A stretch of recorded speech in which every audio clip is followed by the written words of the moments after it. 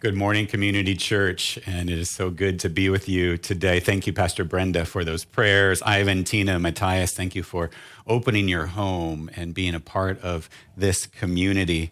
We are in the This Is Us series right now, and I'm going to step aside so you can actually see the artwork that we have that advertises this series. Now, they're going to zoom in on this so you can see that these are actual photos and people of our community. Now, you might not be able to see it. You have to squint and look real close. I wish we were in person so you could see it a little bit more clearly, but this is us. This is us in our community, and we've celebrated 25 years of journeying together as a community. And as a community, we've been through so many things, right? We were started as a church during the handover. The church has walked through SARS. The church has walked through different places of worship around the city. Many pastoral changes over the years. We've definitely walked through social unrest and now 2 years of pandemic. We will get through this, Community Church.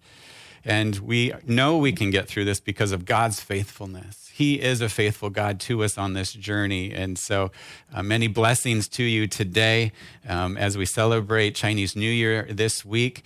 I know it's a muted time of celebrating, but do celebrate. Find ways to responsibly celebrate in whatever way that you can, because there is much joy that we can partake in, even in this time. Well, let's jump into our passage today. This passage comes from Luke, and we're looking at This Is Us, Love People this week. So let's dig into this famous passage that you have probably heard if you've been in church for very long. It's the story of the Good Samaritan. On one occasion, an expert in the law stood up to test Jesus. "Teacher," he asked, "what must I do to inherit life?" So this is an expert in the law, expert in religious law. He's a lawyer, and he's asking a very common question that somebody would ask a rabbi: what do I have to do to inherit eternal life? And eternal life here isn't so much heaven, but how do I live in the kingdom of God? How do I participate in that?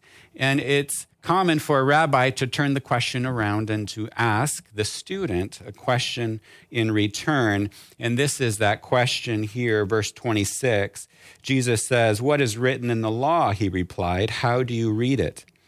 And the lawyer answered, "Love the Lord your God with all your heart, with all your soul, and with all your strength, and with all your mind, and love your neighbor as yourself." Now, remember last week we were looking at Matthew, and Jesus was asked, what is the greatest commandment? And he responds with the same answer. It's the same answer. Jesus sees these as connected. What is God's greatest commandment for us, and what is life in the kingdom to be governed by? Love of God and love of people. This is at the heart of our vision. Jesus carries on in verse 28. "You have answered correctly," Jesus replied. "Do this and you will live." But he wanted to justify himself, so he asked Jesus, "And who is my neighbor?" This is a bit of a setup, right? You have to be careful when you're asking this type of question to Jesus. Now, Jewish teachers usually referred to neighbors as fellow Israelites. He's asking, how far does my love have to extend? What are the limits to this command of love my neighbor? So Jesus responds with a story. In reply, Jesus said, a man was going down from Jerusalem to Jericho when he was attacked by robbers. They stripped him of his clothes, beat him, and went away, leaving him half dead. A priest happened to be going down the same road, and when he saw the man, he passed by on the other side. So too a Levite, when he came to the place and saw him, passed by on the other side. Now, priests were supposed to maintain religious purity, right? And avoid impurity. So touching a corpse, they're not sure if he's alive or dead, would have brought that impurity to him. Now, he was going from Jerusalem to Jericho, so he would have been leaving sort of his ceremonial duties. So there's more of a margin for him to get involved. He could have still done that. Then we see a Levite, and they're sort of a notch below the priest. They had temple responsibilities. They were responsible for the liturgy, policing the temple area. They didn't have to follow as strict as rules as the priest, but they were still called to purity. Now, the audience is expecting the next person to be sort of an ordinary Jew. So you've got priest, Levite. They're expecting him to say, and then a fellow Jewish traveler came by. And yet this is what Jesus says in verse 33. But a Samaritan, as he traveled, came where the man was. And when he saw him, he took pity on him. This would have shocked the listeners. They were not expecting Samaritan. They saw Samaritans as half Jewish, right? As half-breeds. They were sort of the children of Jews who were in exile marrying Gentiles. They had different religious practices with Yahweh. They were not great friends. In fact, they were enemies. Jews would try to travel around Samaria, even though going through Samaria would be the more direct route. But what does this Samaritan do? It says he sees him, and we always know that's a clue to the heart, right? He sees him with his eyes, and what does he do? He's moved. His heart is moved with compassion. Verse 34, he went to him and bandaged his wounds, pouring on oil and wine, which had cleansing properties, right? Then he put a man on his donkey, brought him to an inn, and took care of him. The next day he took out 2 denarii and gave them to the innkeeper. Look after him, he said, and when I return, I will reimburse you for any extra expense you may have. So what does the Samaritan do? Right? This could be a whole sermon on stewardship, right? It's not going to be, but look at the Samaritan. He takes of his time, his resources, his own safety. He puts him on his donkey. He gives his money to take care of this person. See, the Samaritan sees the wounded traveler, approaches him, his heart is moved, and then he uses his resources and opens himself up for even more expense, depending on how much care this person needs. He uses what God has given him to meet the needs of those around him. Now, Jesus turns back to the lawyer and asks this in verse 36, which of these 3 do you think was a neighbor to the man who fell into the hands of robbers? The expert in the law replied, the one who had mercy on him. This is so interesting because the lawyer couldn't even say the word Samaritan. He couldn't call him by who he was identified with. He's either so biased against him, so offended by the point of Jesus' stories that he can't say it, right? But what does Jesus say? Jesus told him, go and do likewise. Now, this is a famous story. Many of you have probably heard it.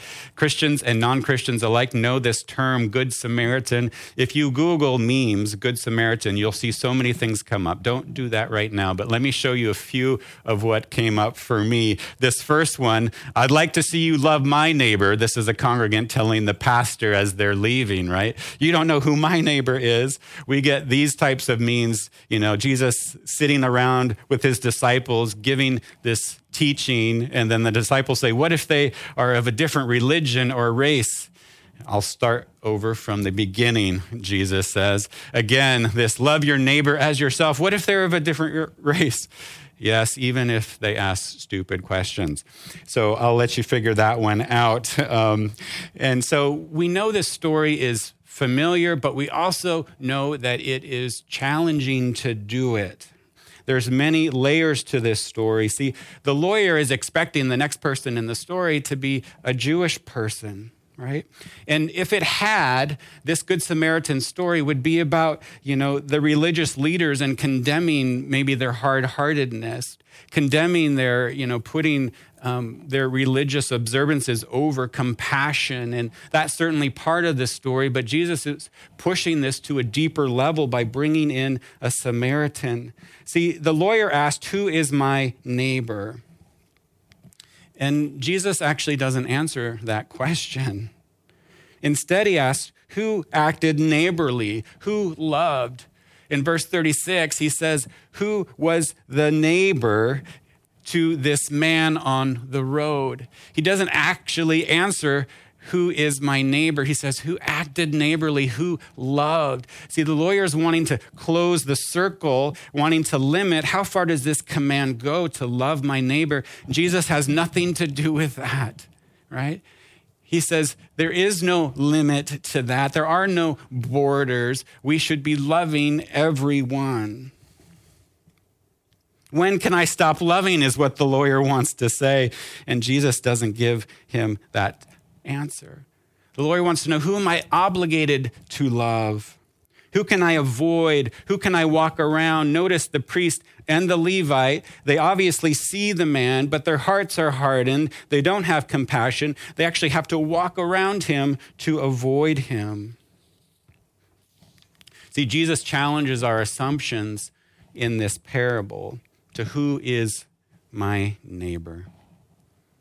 But don't we, if we're honest with ourselves, I know for me, don't we also maybe ask that same question? How far must my love extend, Jesus? Who is my neighbor? What about those with different beliefs, different political views, different opinions on vaccinations and quarantine times, different ideas on how to get control of COVID and how to live with it? What about those who have offended me? What about my child's teacher who doesn't seem to like my child? What about the person who isn't as detailed-minded as me? What about the person who is sloppier than me?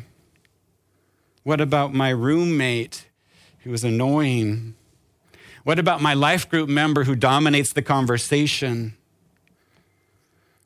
What about the taxi driver who honks at me and my bike? That's more of a personal one there, right?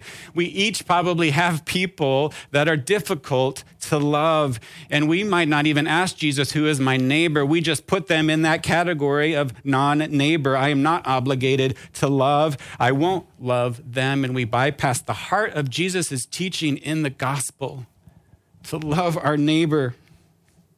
Now, it's not easy, right?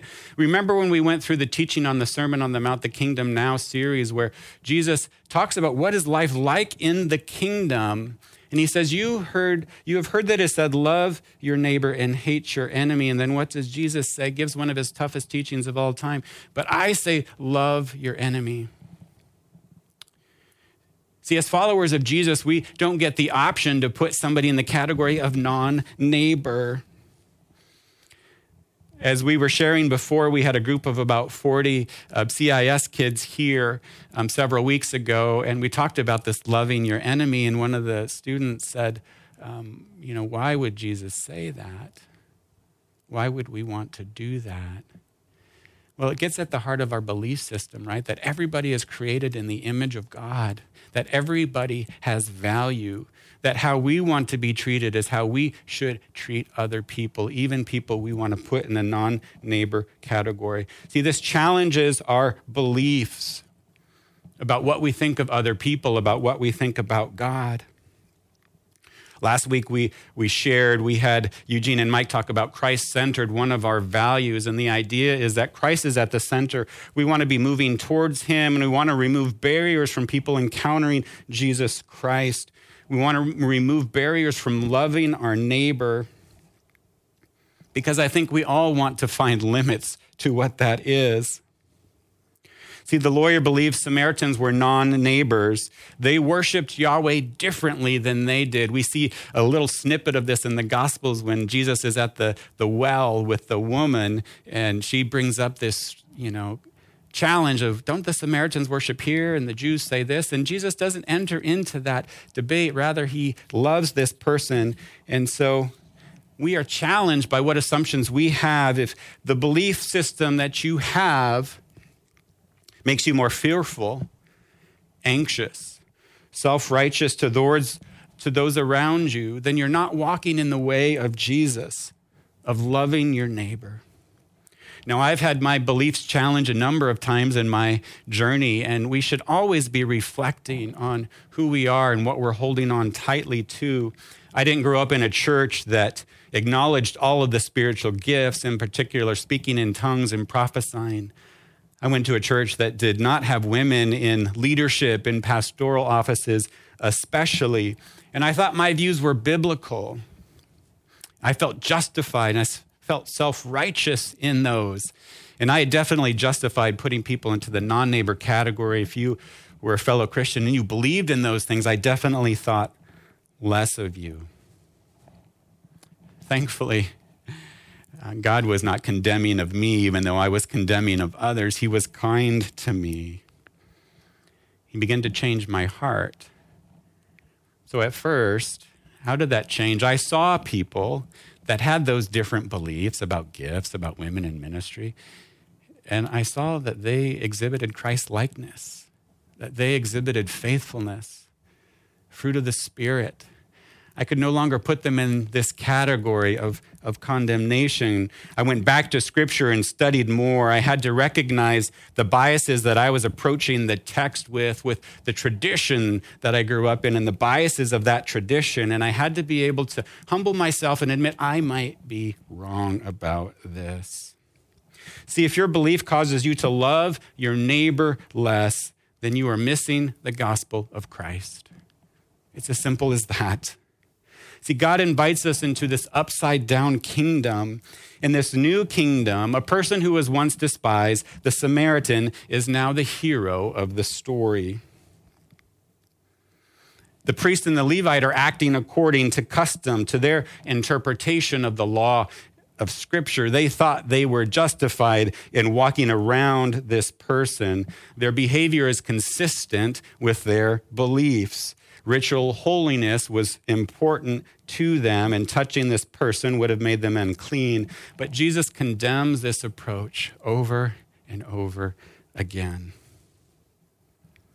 In contrast, the Samaritan's actions are motivated by his compassion, by seeing and being moved, and then moved into action. We see Jesus do the same over and over and over again in the Gospels. Instead of being afraid of touching the person who is unclean, what happens when Jesus touches people? He makes them clean. He restores and he redeems. He turns this whole religious system upside down. Friends, that is transformational living. Last week, we talked about this transactional versus transformational in our relationship vertically with God. Do we pray? Do we follow God because of what he does for us, right? Or do we enter into this transformational dynamic where it's not give and take? God, you did this for me, so I'll do this for you. And now that I'm doing this for you, God, you better do this for me. Now, all of us have done that. I've done transactional relationship with God, and it's easy to fall back into that at any given point. But God invites us into a different reality with himself, but also with one another. Do we only love to those who can love back? See, it isn't insignificant that this traveler was stripped of his clothes. See, he is naked. He doesn't have any identifying markers on him of who is he? Where is he from? Is he somebody that I should be obligated to love? Is he somebody that can do a favor for me back when he recovers? And so we see the Samaritan man enter into that because he knows he might not get anything back from this person. That's not his motivation to have this transactional type of relationship, but to love in a transformational way. See, to love is to risk. It takes risk to be the good Samaritan. He risks a bit of his safety, right? He risks his time, his resources. See, he sees, and his heart is moved into action. Every time we see, we have a choice to make, right? Do we have a soft heart? And then think through what's the wisest way to act, right? There's wiser ways to act, right, than reckless ways. So it's good to think that through. Or do when we see, we quickly justify not getting involved, walking around. So who is your neighbor, church? As a church, it's been wonderful. It was wonderful to see that slideshow of so many of the ways we get involved with our neighbors in Hong Kong. whether it's the elderly, whether it's the prisoner, whether it's the marginalized or the disabled. As a church, we have a long history of getting involved with our neighbors here in this city, coming alongside, being the hands and feet. And I want us to continue to do that. And I want all of you to be involved in this as well. If you haven't been a part of our outreach ministries, I know COVID has been a little more challenging to have these consistencies, but look at our outreach page and we'll always be updating that with things that you can get involved with. But also on a personal level, who is your neighbor? Who has God brought into your life? Who's been there for a long time that's difficult to love? Who is the person who might be there for a short time? See, this is the same category of people, those close and those far, those that we've been journeying with long term and those who might be a short term encounter, because Jesus doesn't allow us to move anybody into the category of non-neighbor.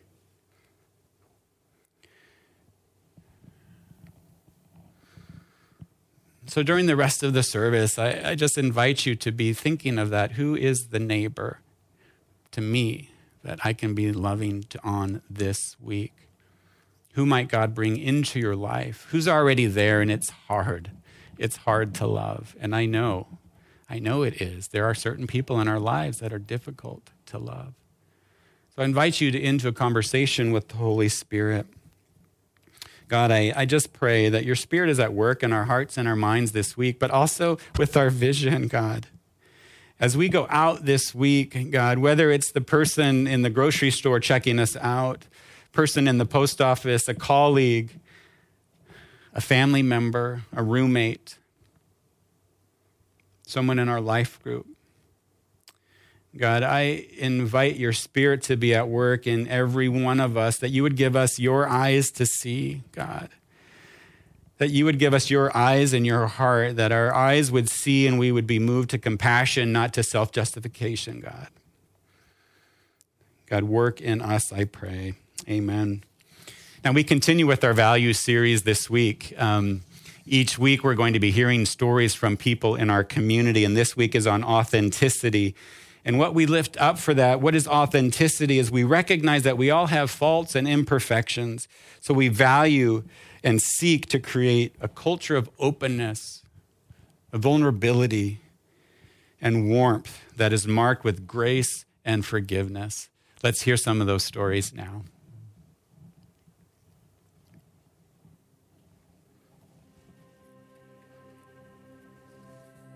Good morning, brothers and sisters. I've been asked to share what being authentic means to me. To me, it means being real about all the messy parts of my life and not pretending that I know what I'm doing or that I've got everything put together when I really don't.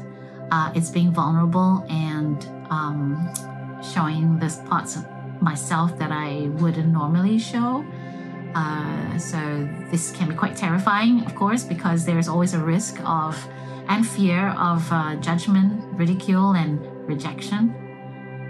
In my life, I play multiple roles of parent, daughter, sibling, co-worker, teacher, boss, and fellow parishioner. And in each role, I wear a mask suited for that role, and I keep the other aspects of myself mostly hidden. This is because those aspects may not be well received. So being authentic means not having to wear any kind of masks. Just like when with God, who sees everything, masks are useless. So in prayer, I bring my jumbled mess of emotions, hopes, and fears, knowing that God, who already knows everything, he gets me. My life group family also provides this safe space for me to unmask, where I can share parts of my life of myself that I would not normally share in my other roles. So it's quite liberating. So that to me is being authentic, to be quite real about what is really happening, and not trying to look like I know what I'm doing. Thank you for listening. Hi, my name is Matt. I've been with CCHK coming to 3 years, and I'm with the men's group. Pastor Wade asked me to share a little bit about authenticity. I found this actually really difficult because the word can mean so many different things to different people. But here are maybe some loose thoughts on what it's meant to me in the last couple of years. Quick story, before coming to Hong Kong, I was with someone for 13 years. We were married for 7. We separated about 4 years ago before I moved to Hong Kong, and we were actually effectively divorced this month. So the last few years have been a time of rebuilding, slipping back, rebuilding, and grieving at the same time. With this context, I think of authenticity as said in relationship because we really exist only in relationship to others. And the cross is quite a nice metaphor here: relationship with others, relationship with God, and relationship with self. I think true authenticity is a journey to your best self and found in a place where, in a way, you're at the right balance with others, with God, and with yourself. So taking relationship with others first, I always find it frustrating when anyone says just be yourself because we have multiple selves. I love the man in the Gerasenes who says, I am Legion, because we really are Legion. We have different sides and demons, and part of the journey to becoming our best selves is integrating these different parts.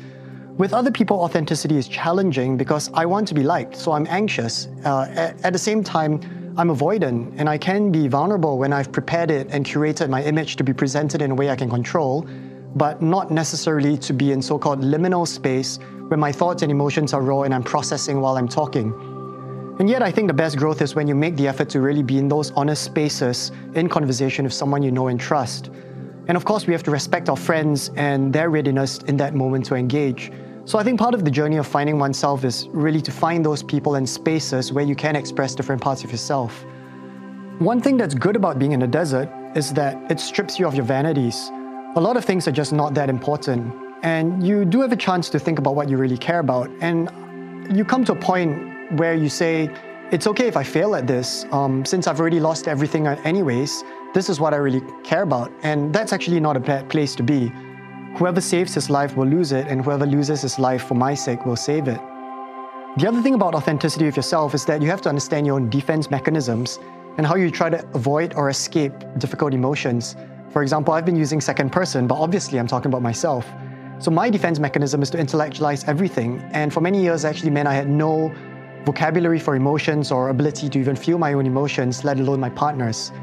And at other times I might just use humor or stay really busy to avoid something. So then you get down to, okay, what's really going on here? What's really driving my behavior? And that's actually a really important question.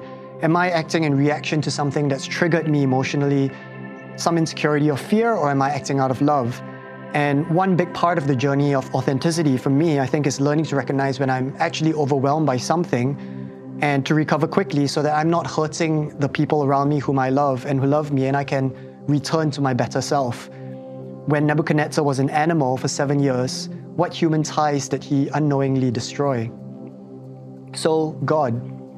With God, I feel like there are times, and there were times when he just didn't show up. We both gave our blood to the marriage, and when it ended, I don't think we ran out of love. I think we ran out of energy because we were too tired to keep fighting the different things in life that were pulling us apart. There was a lot of love left, and we just couldn't hear each other and receive it. So that gives grief and anger still, and there's a lot of big life questions that for me remain unanswered, like where is work going, where is home, who will I be with? But at the same time, I think part of the journey is coming to know God as this infinite spirit in whose presence we come and you bring questions. There's no specific answers, but there is silence, and silence is not the same as no answer. Think about Job, and for the hardcore C.S. Lewis fans out there, So We Have Faces, his novel is actually a really good example of this. God just is. But God is also love, so in a way, in his presence, we can surface all the emotions from joy to sorrow, anger, uncertainty, and still be held. And so God, in a way, is the ultimate other. And of course, God is also embodied in the people and the things we love. You know, God is in him we live and move and have our being. But the man who was Legion is later seen clothed and in his right mind, sitting quietly at Jesus' feet. And I love that posture, and I think he was himself. Hi everyone. I've been asked by Pastor Wade to share a little on what authenticity means to me. And so when I was thinking about this question, I thought I'd share what an authentic relationship with God looks like for me. As someone who has always struggled to be honest with other people, even those very close to me in my life, I've never found it particularly difficult to express my anxieties or weaknesses to God. So in that sense, I've always felt like I've had an authentic relationship with Him. However, about a year ago, I was labeled as an inauthentic Christian by a different church. And I don't know if you've ever seen those stickers on goods out in the streets that label them as real and certified. But I kind of felt like I was aiming to get one of those stickers.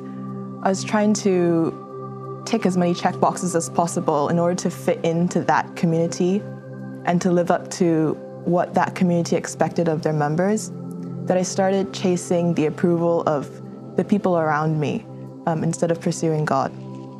I remember there were many sessions after church or fellowship where I would go home in tears because I felt like I was missing the mark.